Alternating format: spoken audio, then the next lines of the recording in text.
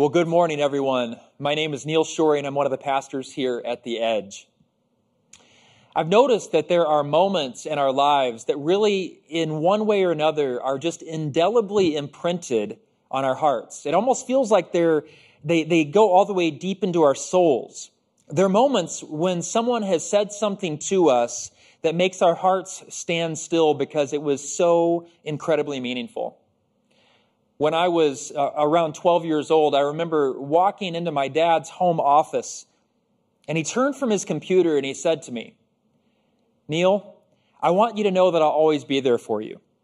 In your life, if you ever find yourself in trouble that you've caused or you just found yourself in a bad situation, no matter where you are in all of the world, all you have to do is call me, and I'll be there. No questions asked." To this day, that was one of the most significant things, the most important things that anyone has ever said to me. To be so important to my dad that he would not only be willing to help me in bad trouble, but he would tell me the extent that he would go for me. And it was absolutely life-changing. Maybe you have a moment like that you get to reflect on for the rest of your life. And if you do, just take a second and thank God for it. I would also bet that everybody here has heard something that was deeply wounding to them also. That thing that you can still hear today, even though it probably happened many years ago.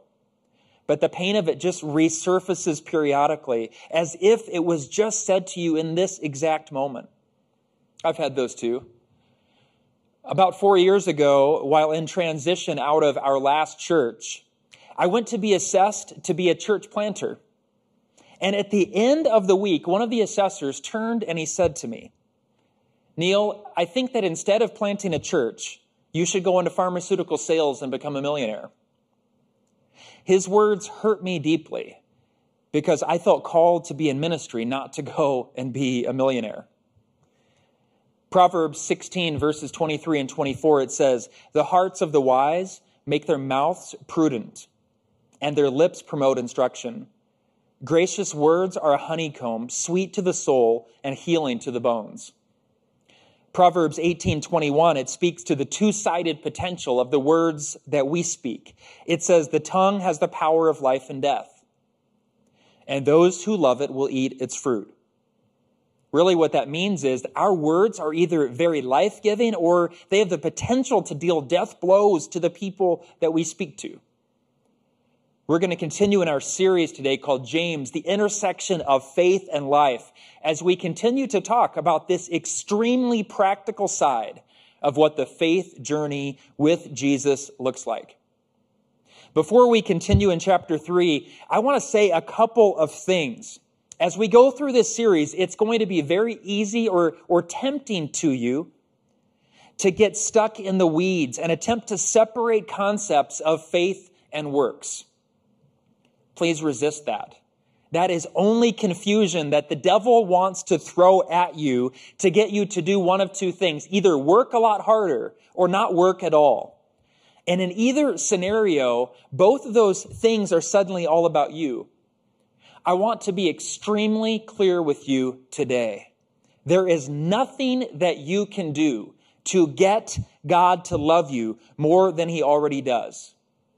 Here's why. You are saved by grace through faith. It is a gift from God. And James is just explaining what this salvation by grace through faith looks like. And he's showing us today what living faith looks like with our words.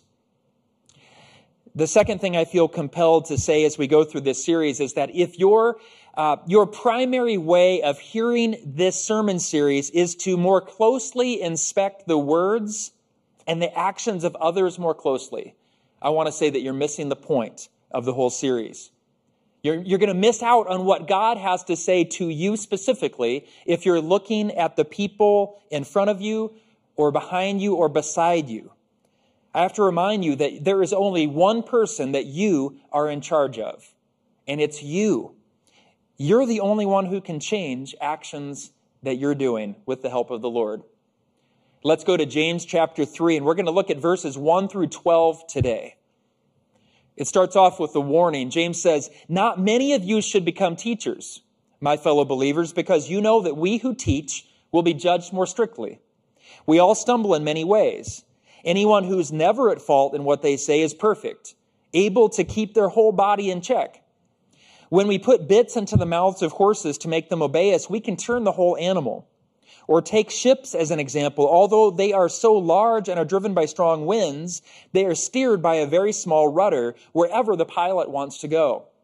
Likewise, the tongue is a small part of the body, but it makes great boasts. Consider what a great forest is set on fire by a small spark. The tongue also is a fire, a world of evil among parts of the body. It corrupts the whole body, sets the whole course of one's life on fire, and is itself set on fire by hell.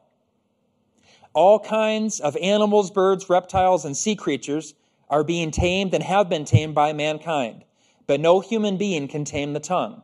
It is a restless evil full of deadly poison. With the tongue we praise our Lord and Father, and with it we curse human beings who've been made in God's likeness. Out of the same mouth come praise and cursing. My brothers and sisters, this should not be. Can both fresh water and salt water flow from the same spring? My brothers and sisters, can a fig tree bear olives or a grapevine bear figs? Neither can a salt spring produce fresh water." In this passage, James was really swinging for the fences, leaving no stone unturned as he talks about the words that we use. And this goes against things that we were taught as little kids. You remember the saying, we all learned it, "Sticks and stones may break my bones, but words will never hurt me." That might work for a 5-year-old hanging out with other 5-year-olds. But the painful moments that stick with us most in our lives, they don't tend to be the physical pains. Those often heal, but emotional pain that was brought on by careless words, or even worse, purposely destructive words, those are the ones that we remember for years to come, often throughout our entire lives. So let's talk about a few things that James gets at in this passage. And here's the first idea that I believe that James would want us to grab a hold of today. That careless words from teachers discredit our teaching. Careless words from teachers discredit our teaching. Now, in this passage, James is not specifically speaking to teachers who teach school. But in this passage, he's talking about pastors and Sunday school teachers and community group leaders. He's talking about anyone who teaches other people the story of Jesus. And he's very clear here that very few people should want to be teachers. Why? Because teachers will be judged more strictly. Now, some of you might be kind of rising up in church leadership, and you might be thinking, oh my gosh, is this a warning? Is God really out to get me? No, I don't believe that James is trying to convey a threat from God. I think that what he's saying is that there is a weight that God places on spiritual leadership. Because when people listen to the words that we say on stage or in a community group, and then they hear us speak differently when we're quote unquote off the clock, we are serving to actively discredit the words that we shared last Sunday. A few weeks back, I preached live and in person, and I'm still excited from it, to be honest. The difference in having people around you when you preach is just a completely different level of feeling. And it was amazing. And I felt awesome until I got a text from my friend Deb. And she said, "Neil, it was so good to see you preach live." And then she said, "Just FYI, your mic is still on." I cannot tell you the level of terror that strikes the heart of any public speaker when they're told that their mic was left on. And no lie, the very first thing that I did was go to our Facebook page, and I did a little rewind to listen to see if I said anything that would embarrass myself or bring any shame to the church. And when I didn't find anything wrong, I felt a little bit of relief, but I still knew I needed to follow up with Deb. So I texted her and I said, "Hey, I have to ask, did I say anything stupid?" And she said no. And I could literally breathe again. Maybe some of you are breathing a sigh of relief because you're never worried about a hot mic moment that you see politicians have or newscasters have. But I want to say this, don't relax too much, because every moment of a Christian, every moment of every person who lives on this earth is ultimately a hot mic moment, because even if social media doesn't catch it, even the people with smartphones, they don't catch your moment. We're warned by Jesus himself about our words and how they will be used against us. Matthew chapter 12, verses 36 through 37, it says, "But I tell you that everyone will have to give account on the day of judgment for every empty word they have spoken. For by your words you will be acquitted, and by your words you will be condemned." That is terrifying. Every empty word, not just angry words, not just abusive words, but every empty word, any careless thing that you've cared to say to someone, any thoughtless word. We have to remember this, though. Jesus is for us. And he's saying these things to us because he wants our words, he wants our faith to align with our actions. And in this case, he wants our words to align with our faith. Our words matter, and we will be held accountable for them. Here's our second point today. Loose lips sink ships. Loose lips sink ships. Maybe you've heard that phrase before. But do you know where it came from? It was used by the United States during World War II on posters. And the whole idea was, it was to warn people about speaking too freely, particularly if they knew military secrets. The idea was that if people who knew where our Navy ships were located, they might speak near Japanese spies who would call in planes to torpedo or submarines to torpedo the ships. Speaking freely isn't always a really good thing, is it? But a lot of times we feel like it's a good thing. It feels good to speak freely. It feels good to say, well, I spoke my mind. But the flip side of free speech and the flip side of speaking too freely is that there are consequences for it. I rarely will get myself in trouble when I speak less. But if I speak freely for too long, eventually I'm probably going to say something that's not very nice about another person or to another person. When I speak less, I can often be more uplifting than if I just let myself say whatever it is that comes to my mind. Gossip does not ever have a good aim, does it? It's always derogatory information, and the design of gossip, even when we cloak it in spiritual language and call it a prayer concern, it's designed to tear another person down so that we feel lifted up. James likens the words that flow so carelessly out of our mouths to a spark that starts a forest fire that destroys everything in its path.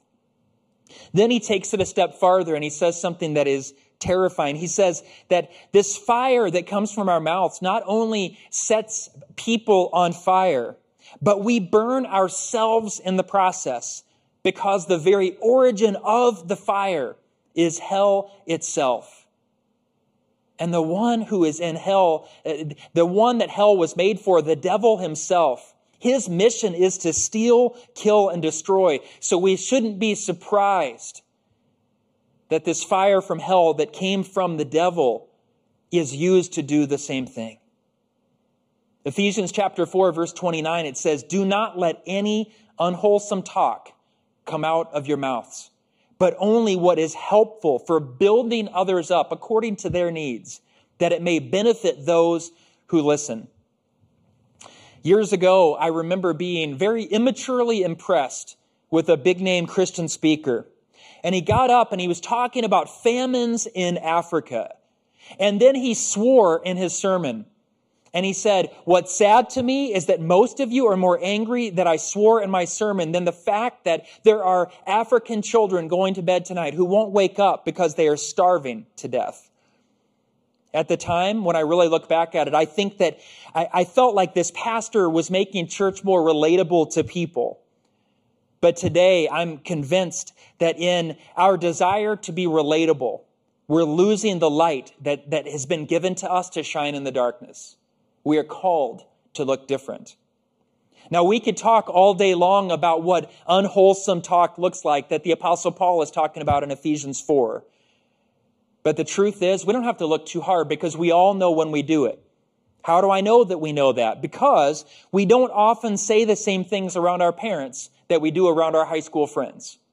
We don't say the same things in our workplaces that we do at the game. If we have the ability to control where we say what we say, then we know there are times that we're saying things that are wrong. So don't make this too difficult for yourself. You know if it's unwholesome. The focus needs to be loving people and doing it fully with our minds, with our hearts, loving people well, and right language will come from that place. Here's our final point today. Salty words are inconsistent with our faith in Jesus. Salty words are inconsistent with our faith in Jesus.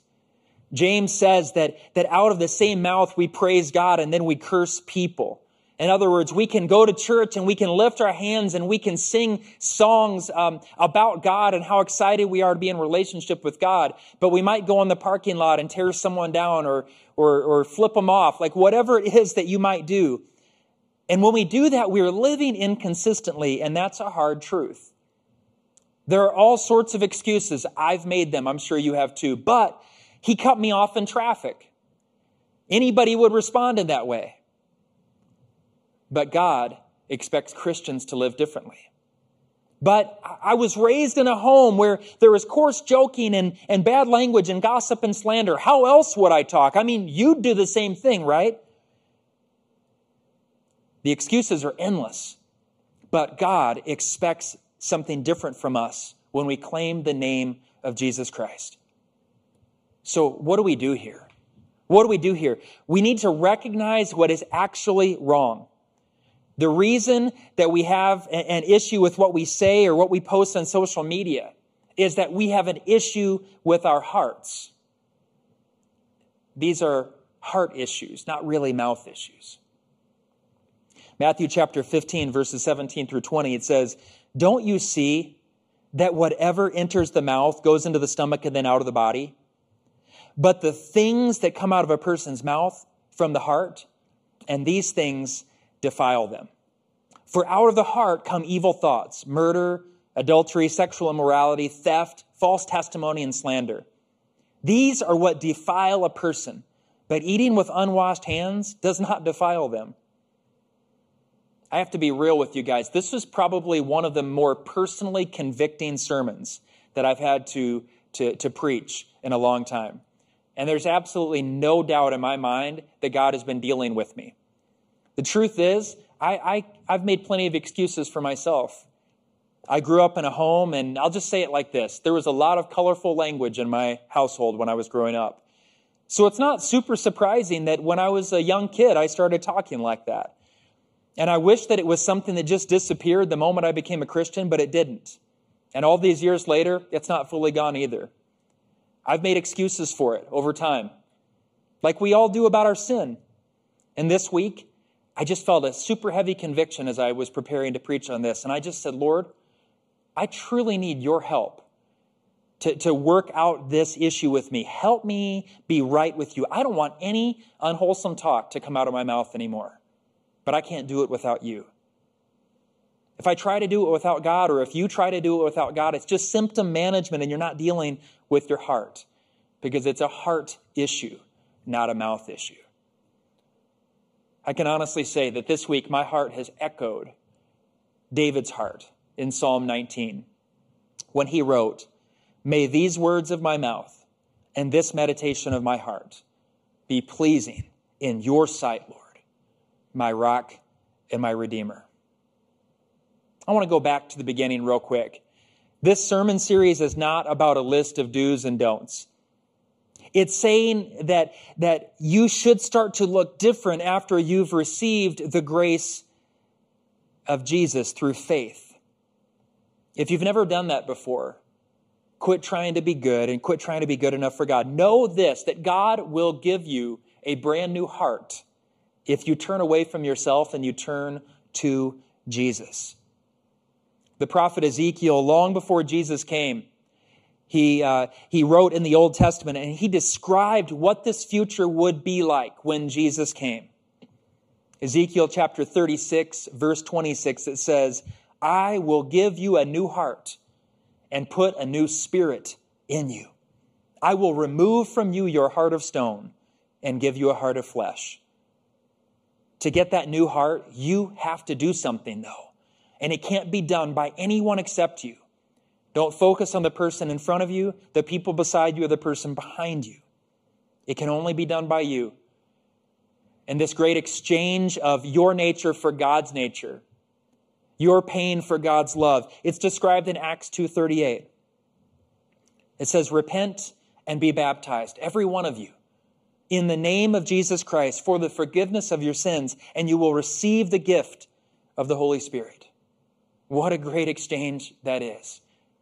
Maybe today you realize that this is something that you need to work on too. You just know that you're saying things about people that are wrong, or you have language that you just aren't proud of speaking around your kids, and you just know that God wants you to change. I promise you, if you turn to Him and you ask for His help and His Spirit, you will not feel shame, you'll feel encouraged. Because when we turn from sin and we turn to Him, we are never met with anything but love and support. Before we close in worship today, I want to leave you with a couple of questions and a challenge. The first question is this. It's about your speech. What has your speech this week said to others about what you believe about them? And what does it say about what you believe about God? Is there consistency or not? The second question, what has your speech revealed to you about your heart? Think about that a little bit. Think back to conversations that you've had. And the final one, in this next week, I want to encourage you to live like this. Before you speak, ask yourself, if what you're going to say is true, if what you're going to say is kind, is it necessary, is it helpful?